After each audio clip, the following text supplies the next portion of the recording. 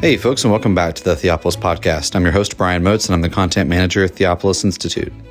We at Theopolis train men and women to lead cultural renewal by renewing the church. Participants in our programs learn to read the Bible imaginatively, worship God faithfully, and engage the culture intelligently. In this episode, we have a talk from our recent Theopolitan Ministry Conference here in Birmingham, Alabama. And here, one of our Theopolis fellows, Drew Knowles, gives a talk on Theopolitan church planting and hospitality.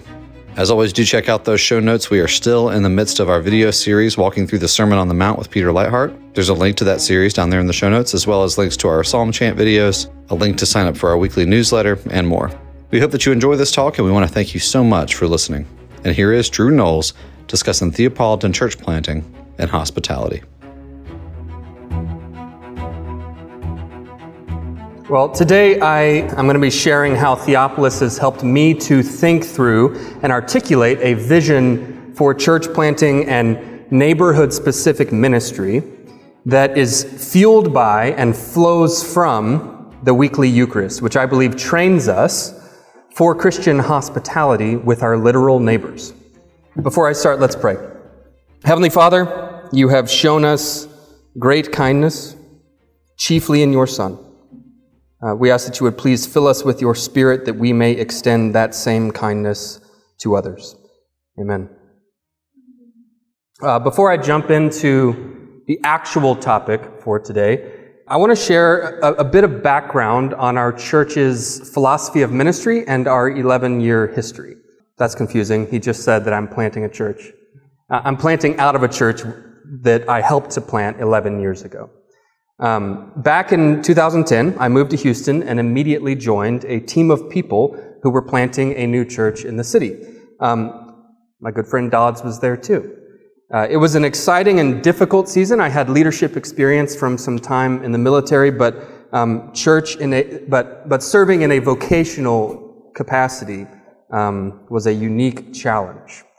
Plus, our church had a vision for life and ministry in the neighborhood that truly captured my imagination. And I began to answer some lingering childhood questions concerning the church. Most fundamentally, I felt like I had finally found a compelling answer to the question, what is the point of all of this? The church we planted was organized into what we called neighborhood parishes. And that name is pretty confusing. We took the historical word parish and effectively redefined it for our purposes, applying it to our vision for missional community, or small groups. We actually asked our members to move into the neighborhood where our church was located, and amazingly, most of them did it. And so we organized our neighborhood parishes by geography as opposed to life stage, and we encouraged the members of each neighborhood parish to love and serve the literal neighbors that they shared in common. And this became one of our greatest strengths as a church. In those first few years, most of the visitors who stayed were staying for the community that we had cultivated. And for the past 11 years, 100% of our members have belonged to a neighborhood parish. And back in 2010, being missional was all the rage. And to be honest, I think there was a lot of good biblical theology and ecclesiology fueling the missional church movement. God's primary missionary method is His covenant people. He has always purposed to choose a people to whom He would reveal Himself and through whom He would reveal Himself to the world. Alan Hirsch is a leading thinker in the missional church movement, and he defines a missional church as follows. A working definition of missional church is a community of God's people that defines itself and organizes its life around its real purpose of being an agent of God's mission to the world. We'll come back to that definition at the end. And so this may have been somewhat of a straw man, but the missional church shift was away from viewing mission as something individuals do when they go overseas. It was a shift toward recognizing God's local purposes through local churches. And it was a shift toward giving expression to what Leslie Newbigin called the hermeneutic of the gospel, which is the church community itself. Our common life together creates a lens or a rubric through which our neighbors may interpret the meaning of the Christian message. And so there were good things happening, and I think for some very good reasons. And yet the missional movement was largely a low church movement. The missional movement was at least partially in reaction to higher, more institutionalized methods. But for a church plant in a major city full of single men and women in their 20s, being missional, if I'm being honest, often looked like drinking beer together. But of course, that's not entirely fair. Our intentions were good and our efforts did bear fruit by the Lord's grace. But even so, there was something lacking in our overall concept. And I've since had time to diagnose the problem, or at least I have a theory. The way we conceive of Christian mission, and really the word mission itself, these are highly abstract concepts. As we continued to call our congregation to missional intentionality, I came to suspect that the average church member didn't really understand what was being asked of them. Much less did they feel equipped to fulfill that calling. And yet, they were keenly aware that they were failing at something that they couldn't quite articulate. And so this was a recipe for confusion and burnout. But it was veiled behind exciting language and lots of energy. And so like Wile E. Coyote, we were running hard for quite some time before we realized we weren't standing on much. And so that was my first major takeaway. Our concept of mission was too abstract. My second takeaway was this. Mission was unhitched from the Sunday liturgy. We had an anemic understanding of how corporate worship is meant to fuel the mission of the church. In fact, many churches within the missional church movement actively encourage their members to neglect Sunday worship if Sunday worship conflicted with the weekly rhythms of those in their mission field. A Sunday morning round of golf with non-Christians was considered by some to be a better use of a missional person's time. Some churches began holding monthly worship services in the name of more effectively engaging the neighborhood. Now, our church had a relatively high liturgy, call to worship, confession, assurance of pardon, passing of the peace, sermon, weekly communion, benediction, and so thankfully we were never really tempted to devalue corporate worship in that way. However, we had a liturgy because we thought it was missional, which it is, which I think it is. But we did not do it because it was biblical, which I think it also is.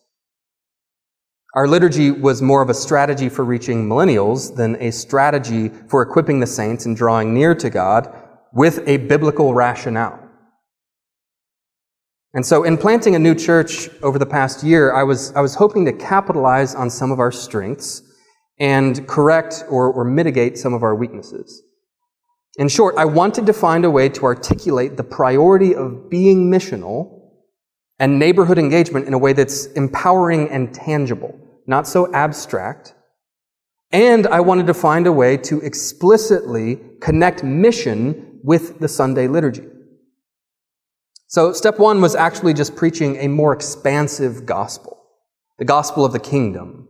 The gospel is not merely Jesus died for my sins so that I could be justified by grace through faith. The gospel is a royal announcement that the crucified and risen Christ has been enthroned as Lord of the whole world, as the King of Kings. He has all authority in heaven and on earth, and he is working through us to bring everything under his dominion. And this is very good news because Jesus is not like the rulers of this world. And I'm convinced that our society is growing increasingly ripe for that gospel message. If you've read Crisis, Opportunity, and the Christian Future, you know that I'm just stealing that from Dr. Jordan. And so I know this more expansive gospel is probably nothing new for those who follow Theopolis. But in my corner of the evangelical world, I feel like this is just gaining some traction. It's not just about how individual people get saved. It's also about how God is establishing a kingdom of justice and righteousness, redeeming the entire cosmos, and not just in the distant future, but right here and right now. God is renovating the world, and we are his general contractors. So we can zoom out, and we can see Jesus claiming authority over all the nations, but we can also zoom in, and we can ask the question, what would it look like for the kingdom of God to take root in a specific neighborhood? If the kingdom of God were to come here in our neighborhood, what would that look like? And what should we be doing in the meantime? And my answer to these questions begins with a biblical theology of hospitality. In the realm of biblical ethics, hospitality is a major theme. But more than that, hospitality is consistently linked with the mission of God and the coming of the kingdom. In the opening chapters of Genesis, we see God forming and furnishing a beautiful and comfortable home to share with his people. God invites Adam and Eve to feast in his presence. Behold, I have given you every plant yielding seed that is on the face of all the earth, and every tree with seed in its fruit, you shall have them for food. The story of creation is a story of God's gracious hospitality. In Genesis chapter 18, we see Abraham taking after Yahweh. He goes way out of his way to welcome a group of strangers. He runs out to meet them. He pleads with them to stay. He washes their feet. He has them rest under a tree. He feeds them bread and water and milk and meat. And of course, this story is juxtaposed with Genesis chapter 19, which is all about the violent and rapacious inhospitality of Sodom. Abraham's hospitality brought fruitfulness and blessing, and Sodom's inhospitality brought judgment and destruction. And these stories were foundational to Israel's identity. The God of Israel was radically hospitable. The grandfather of Israel was radically hospitable. Maybe we should be radically hospitable. And that's exactly what the law required. The aliens and strangers living in the land of Israel were to be treated as native born. The famous command to love your neighbor as yourself actually comes within the context of hospitality. Why were the people of Israel commanded to be hospitable? Because it was foundational to Israel's identity. The people of Israel were slaves in Egypt, poor and helpless, in need of provision and protection. They depended upon the hospitality of God to meet them in their need and to create a beautiful and comfortable home for them to share with him. God provided for them and protected them in the wilderness, and then he gave them a home where they could enjoy rest, peace, and plenty. The story of the Exodus is a story of God's gracious hospitality.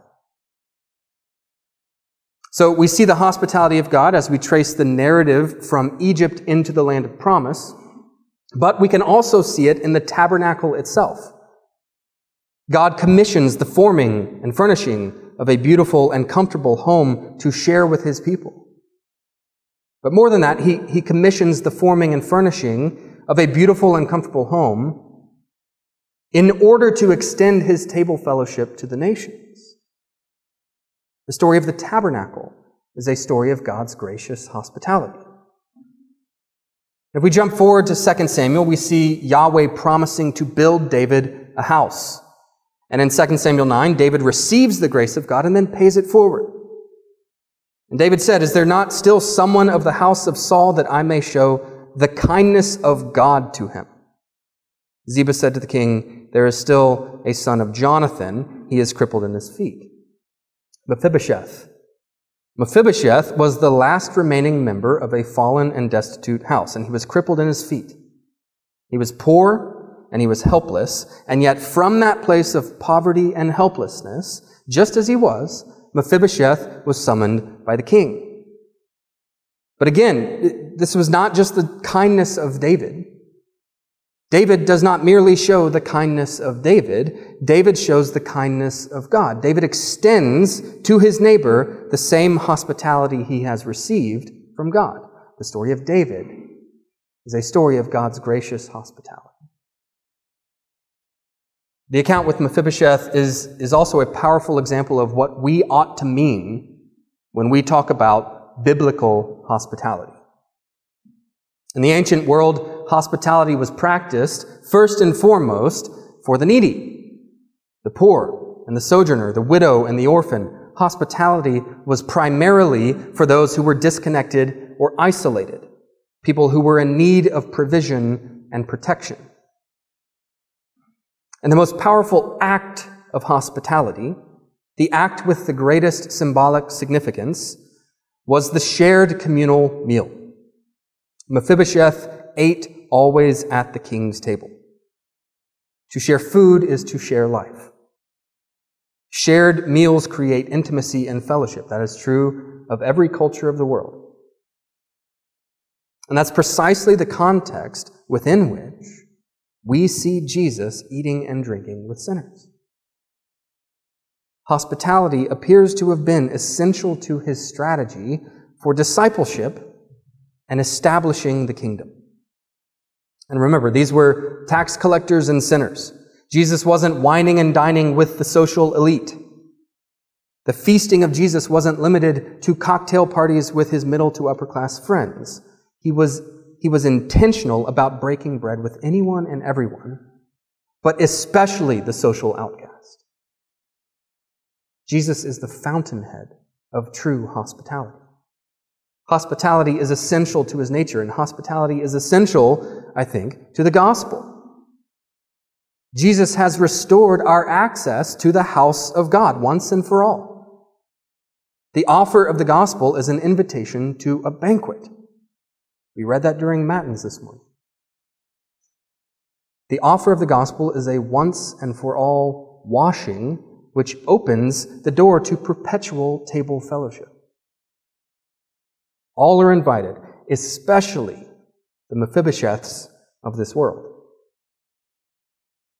We are all summoned to the table of the king. So the story of the gospel is a story of God's gracious hospitality. So having said all that, the first major change I made as we shifted toward planting a new church was linguistic. More often than not, I replaced the word mission with the word hospitality. Why? Well, because mission is abstract. The word mission is abstract. It leaves too much to the imagination. But the word hospitality is practical, tangible, action-oriented. It speaks to our posture and it speaks to our practices. Now, the word hospitality may not encompass everything we would like for it to encompass, but I question whether we could come up with a single word that took us further. There is work to be done with the word hospitality because people often picture hotels and restaurants and entertaining guests. But conveniently, a proper biblical understanding of hospitality cuts through this false dichotomy between mission as evangelism and mission as social justice. Christian hospitality provides the ideal venue for evangelism, and Christian hospitality provides the ideal context for social justice, for the pursuit of social justice. When you give a feast, invite the poor, the crippled, the lame, the blind, and you will be blessed. The practice of hospitality allows us to pursue both priorities simultaneously, both evangelism and social justice. Charity is good, but hospitality is better. We shouldn't just give to the needy, we should share with the needy. True hospitality requires more than your things, it requires your very self. Those who have much should give to those who have little, but the giving should be done in such a way that the rich and the poor share in it together. There is one bread, and we who are many are one body, for we all partake of the one bread. The exercise of true biblical hospitality is also an antidote to the globalist, humanist, faux solidarity that fuels outrage on social media but never actually results in helping an actual human being. Again, the church cannot settle for abstractions. We have to call people to more than tweeting their solidarity with the poor. The people of God should be willing to love with real, embodied acts of love. We should move beyond mere service to the poor. We should aim for communion with the poor.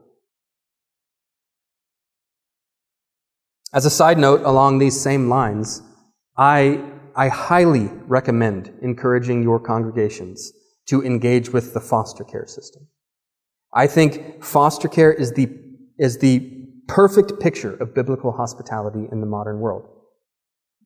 But to be honest, when it comes to fostering and adopting children, Christian couples are at risk of being outdone by the gay and lesbian communities. Not every Christian couple can or should foster and adopt children, and there are many other ways to get involved, but in every city in the United States, there are poor, fatherless, homeless children just waiting to be grafted into the covenant people. They're just waiting for us to open our homes and extend the invitation of the kingdom banquet. They are just waiting for us to disciple them at our dining room tables and to welcome them to the Lord's feast on Sunday morning. Foster care is difficult and uncomfortable, but in terms of kingdom impact, I think it's low-hanging fruit. Okay. As I know you know, we are living through a time of unrest and uncertainty. People are isolated, lonely, divided, anxious about the future. We are no longer a society marked by hope. And even within the church, we're facing deep division across ethnic lines, across political lines, across theological lines. And so both in the church and outside the church, people are keenly aware right now that things are not as they should be. And the Christian way to say that is that we are all longing to be restored and reconciled. We are all longing for communion, unity, harmony, justice, righteousness, communion with God and communion with one another. Thus, this is a wonderful time to be the church. Because communion is our specialty, right? Or at least it should be. For 2,000 years now, the communion table has stood at the very heart of the church's life. And the table fellowship we enjoy there is meant to mold and shape our life together. It's meant to heal our divisions and foster forgiveness, to bind us together into one body. And the communion table is meant to train us for ministry in the world. God, in His infinite wisdom, has designed a simple ritual whereby we mature into the very sort of community the world needs. A stable, harmonious, loving, grateful, generous, and hospitable community. The Eucharist, and that's what I'll be calling it moving forward, the Eucharist has the power to shape us and teach us in a myriad of different ways. But the most obvious feature of the Eucharist is that we are invited to eat and to drink. This is a food ritual. The tree in the garden, the Passover in Egypt, the manna in the wilderness, the festivals, the entire sacrificial system, all food rituals. And of course, the Son of Man came eating and drinking. Feasting provided the context for some of His greatest miracles and most famous teachings. But for Jesus, hospitality was more than just a priority.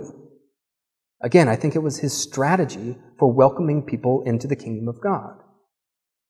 And so it should be no surprise to see Jesus leaving His disciples with a food ritual. God has always done this. He has always taught and shaped His people with rituals involving food. But it's not just that God wants us to observe these rituals.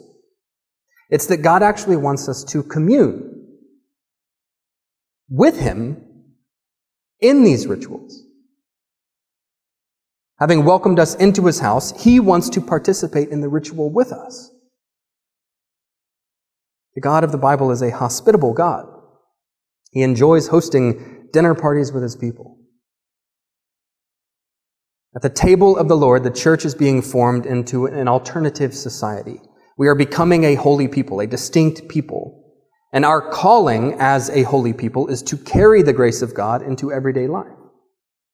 The love and communion we enjoy at the Lord's table serves as a model to be replicated out in the world. We are what we eat. Having consumed the presence of Christ in the sanctuary, we become the presence of Christ in the neighborhood. We are nourished by God, and so we nourish others. Jesus offers Himself to us. We take, we eat, and then we offer ourselves to others. Or, to use the words of King David, having received the kindness of God, we show the kindness of God to others.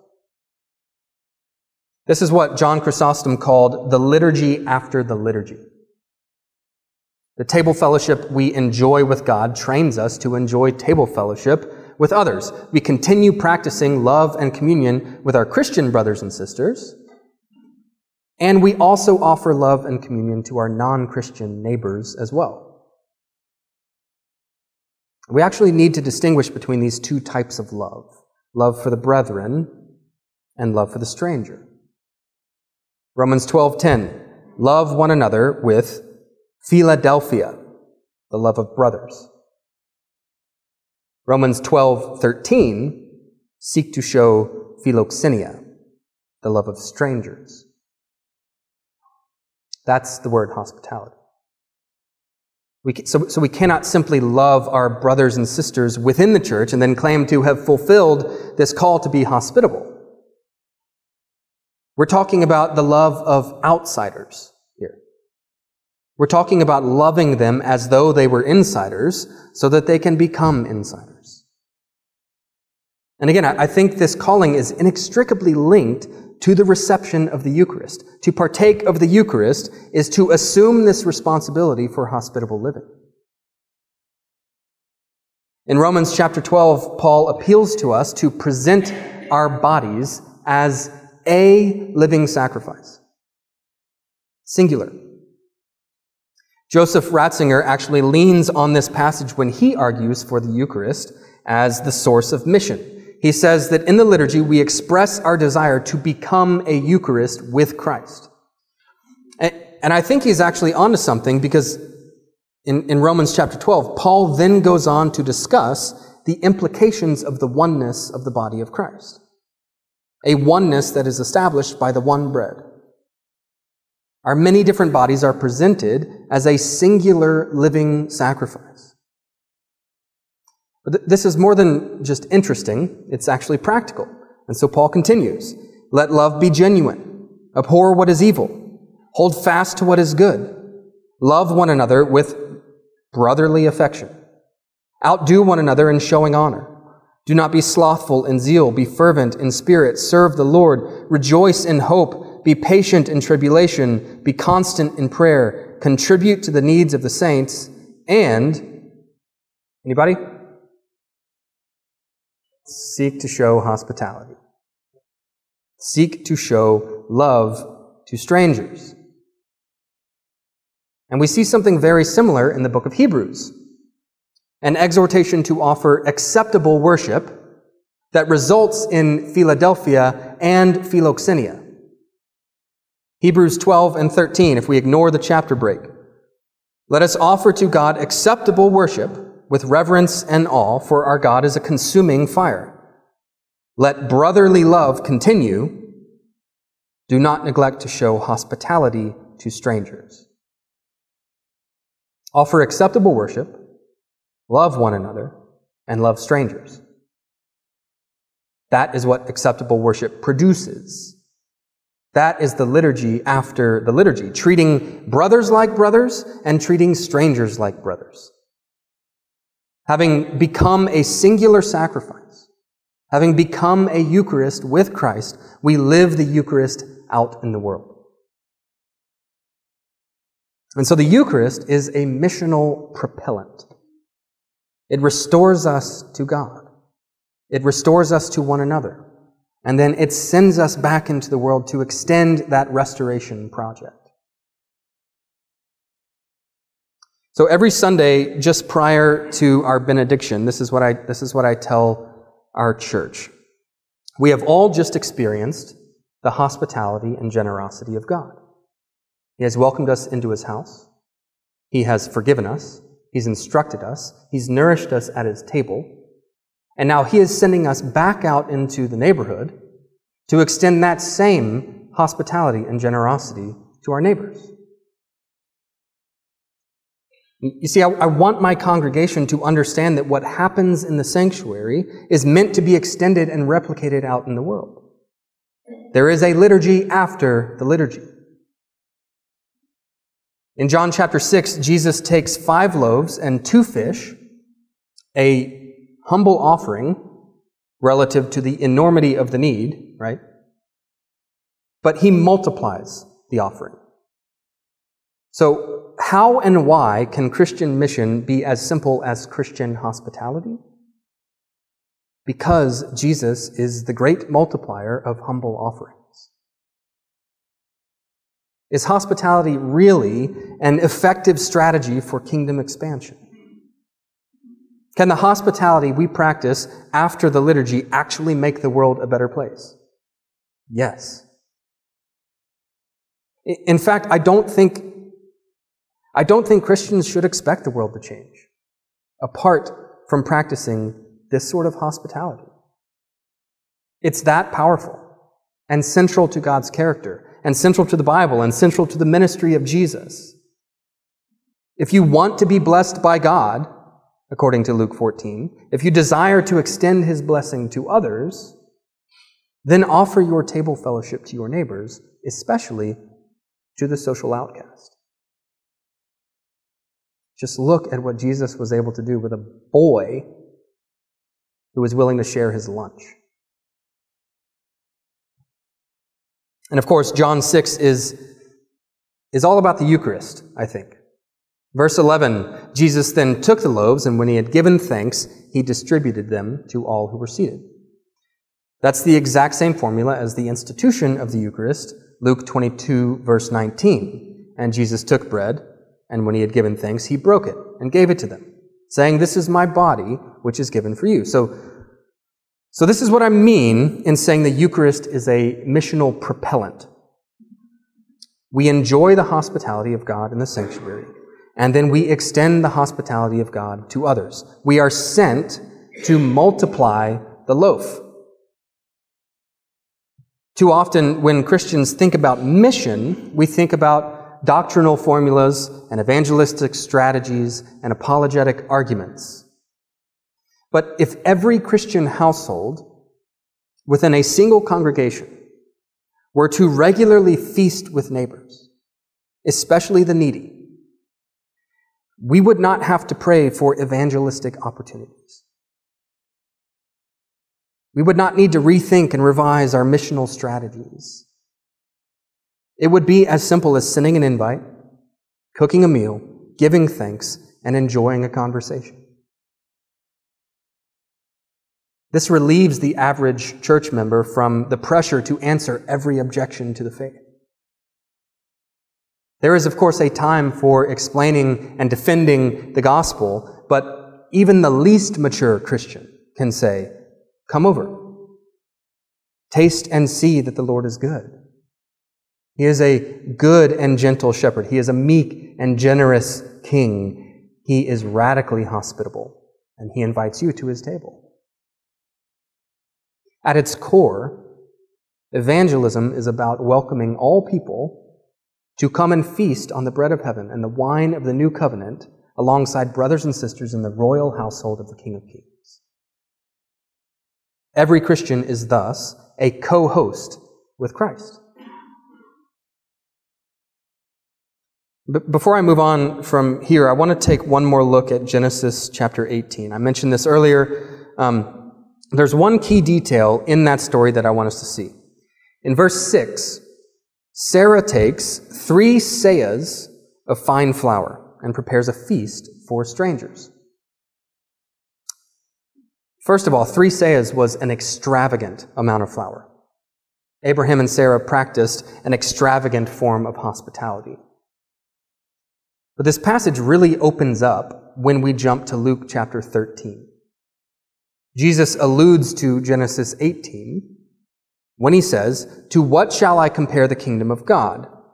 It is like leaven that a woman took and hid in 3 measures of flour until it was all leavened." Jesus says the kingdom of God is like the leaven that Sarah kneaded into 3 seahs of flour. The kingdom of God appears small and insignificant. It appears like a mere 5 loaves and 2 fish. But it grows, and it grows, and it grows over time. And so Jesus is describing the growth and expansion of the kingdom within the context of hospitality here. The kingdom of God appears to be a relatively small and insignificant act of generosity, sharing a meal with neighbors. But that relatively small and insignificant act of generosity has the power to change the world when Jesus, the great multiplier, does what he does. The growth of God's kingdom is a matter of kneading the leaven of the gospel into our neighborhoods and nations in the form of hospitality. The Eucharist leavens us, and then we leaven the world. And so, inhospitable church is a contradiction in terms. And hospitable church is redundant.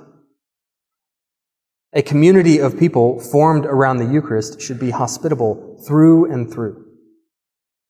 Hospitality is essential to the nature of the church, and hospitality is fundamental to Christian faithfulness. When you give a dinner or a banquet, do not invite your friends or your brothers or your relatives or rich neighbors, lest they also invite you in return and you be repaid. But when you give a feast, invite the poor, the crippled, the lame, the blind, and you will be blessed. Jesus' words here make me deeply uncomfortable. My impulse is to find any way possible to wiggle free from this.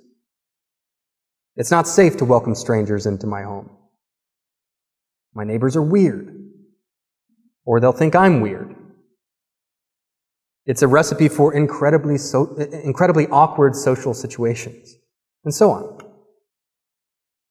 But I cannot escape the fact that this is the clear, authoritative command of Jesus. This is not just a parable. This is a kingdom decree issued by the king himself. When you give a feast, not if. Invite the poor, the homeless, the handicapped, the refugee, the widow, the residents of a nursing home, the single mother, the foster child. In so doing, you will be blessed. You will taste and see the kingdom come. And so the Eucharist is a propellant for mission, but the Eucharist is also a destination. Eucharist is where we are going, and Eucharist is how we are getting there. The table of the Lord is our final destination and the sustenance we need for the journey. Or, in other words, the telos of Christian mission is Eucharist, which is to say that the telos of Eucharist is Eucharist. Earlier I said that hospitality was central to Jesus' strategy for kingdom expansion. But here we can go further by saying that his hospitality was actually a manifestation of the kingdom. Christian hospitality brings the future kingdom into the present. As many have pointed out, several in this room, the shape of the book of Revelation mirrors the liturgy of the church. Put very simply, it begins with a penitential note, moves through the liturgy of the word, and ultimately culminates and climaxes with a shared meal. This is Revelation 19. Hallelujah! For the Lord our God, the Almighty, reigns.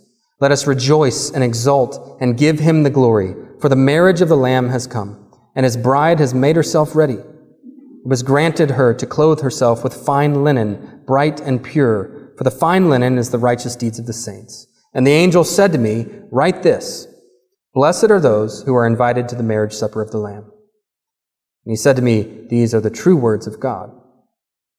And so this marriage supper of the Lamb is the consummation of all things, not least the Eucharist. When we partake of the Eucharist, we are anticipating the consummation of all things, but we are also participating in the consummation of all things. We long for the shared festivity of a future new creation, and as we eat the bread and drink the wine, that new creation breaks into the present. According to Alexander Schmemann, the Eucharist is indeed the preface to the world to come, the door into the kingdom. And this we confess and proclaim when, speaking of the kingdom which is to come, we affirm that God has already endowed us with it. This future has been given to us in the past that it may constitute the very present, the life itself now of the church. When the church truly embodies this two-part movement, offering acceptable worship in the sanctuary and living the liturgy after the liturgy, when the church truly embodies this, we become a community marked by never-ending joy and festivity. We begin to fulfill 1 Thessalonians 5. Rejoice always, pray without ceasing, Eucharist in all circumstances.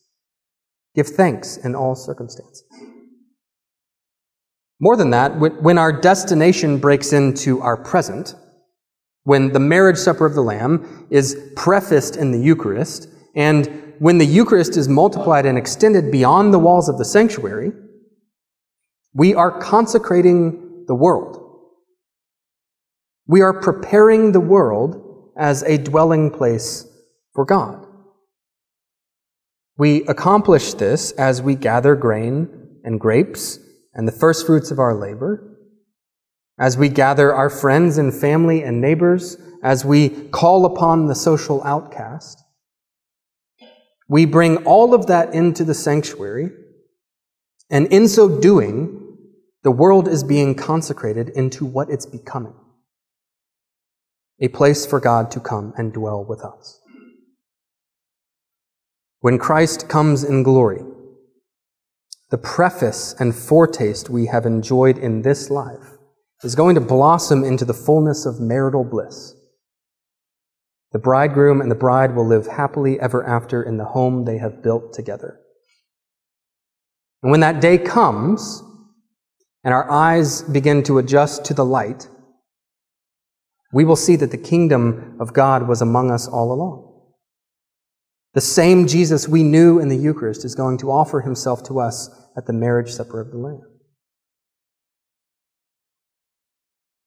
So to conclude, I want to pull together everything I've said by introducing a concept I call the three tables. Table number one is the Lord's table, the Eucharist. That's the top portion of the triangle you see there in your notes. Now, table number two is somewhat specific to our church, but I think many churches have a similar structure. It represents the tables we share as neighborhood parishes, which is the primary place where we exercise Philadelphia, brotherly love. And table number three represents the dining room table of each household within the church. This is the primary place where we seek to show philoxenia, the love of strangers. I've already spoken at length about table number one, but to reiterate, we are co-hosts with Christ. Jesus hosts a meal in the sanctuary, and we host meals in the neighborhood. So we actually prioritize sharing food together during our weekly parish gatherings. We prioritize a weekly potluck. And that weekly potluck is an extension and a continuation of the communion we enjoy in the Eucharist. And so we are modeling and practicing love, unity, joy, festivity, hospitality, and generosity. We are loving the brethren, and we are inviting our neighbors to see that life in the kingdom of God is very, very good. And that brings us to table number 3. Hospitality was central to Jesus' strategy for welcoming people into the kingdom. We like to say that the kingdom of God comes block by block. And so we call every Christian household to regularly share meals with their neighbors. In fact, we encourage our members to shoot for 3 to 5 households per year, which for introverts is incredibly daunting, and for extroverts is child's play. But we pray for our neighbors, invite them over, cook for them, serve them, get to know them, and ask thoughtful questions. We're not maneuvering or manipulating the conversation so as to lay out the gospel during that very first dinner. If that door opens, we walk through it boldly, but first and foremost, we just want them to feel loved. We want them to know communion. Now, those arrows on the chart in your notes, the Lord's Supper is centripetal. It draws us near to God and near to one another. But the Lord's Supper is also centrifugal. It empowers us and sends us out for mission and hospitality.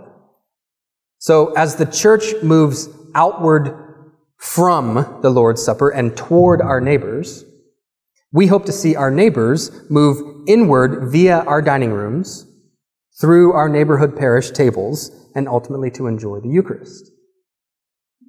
It's a simple diagram, but it's anything but easy. Hospitality is anything but easy. It can be expensive, it can be intrusive, it can be inconvenient, but we will be blessed. Because we are extending the hospitality of a king who has no lack. There's no scarcity gap in the kingdom of God. So as promised, I want to return to that quote from Alan Hirsch. A working definition of missional church is a community of God's people that defines itself and organizes its life around its real purpose of being an agent of God's mission to the world. My goal has been to affirm this definition, but to do so by centralizing the Eucharist. The Eucharist forms us into a community. The Eucharist defines the church and organizes the life of the church. The Eucharist restores us to our real purpose as God's covenant people, the agent of God's mission to the world. In short, the Eucharist accomplishes everything the missional church desires to accomplish. It does a better job of organizing and mobilizing the church than any of our cutting-edge missional strategies, if we allow it. Plus, when the Eucharist is our missional propellant, that's just another way of saying Jesus is our missional propellant. We are restored and nourished and energized for mission via communion with Christ. Churches do not need culturally savvy, forward-thinking, highly charismatic super pastors.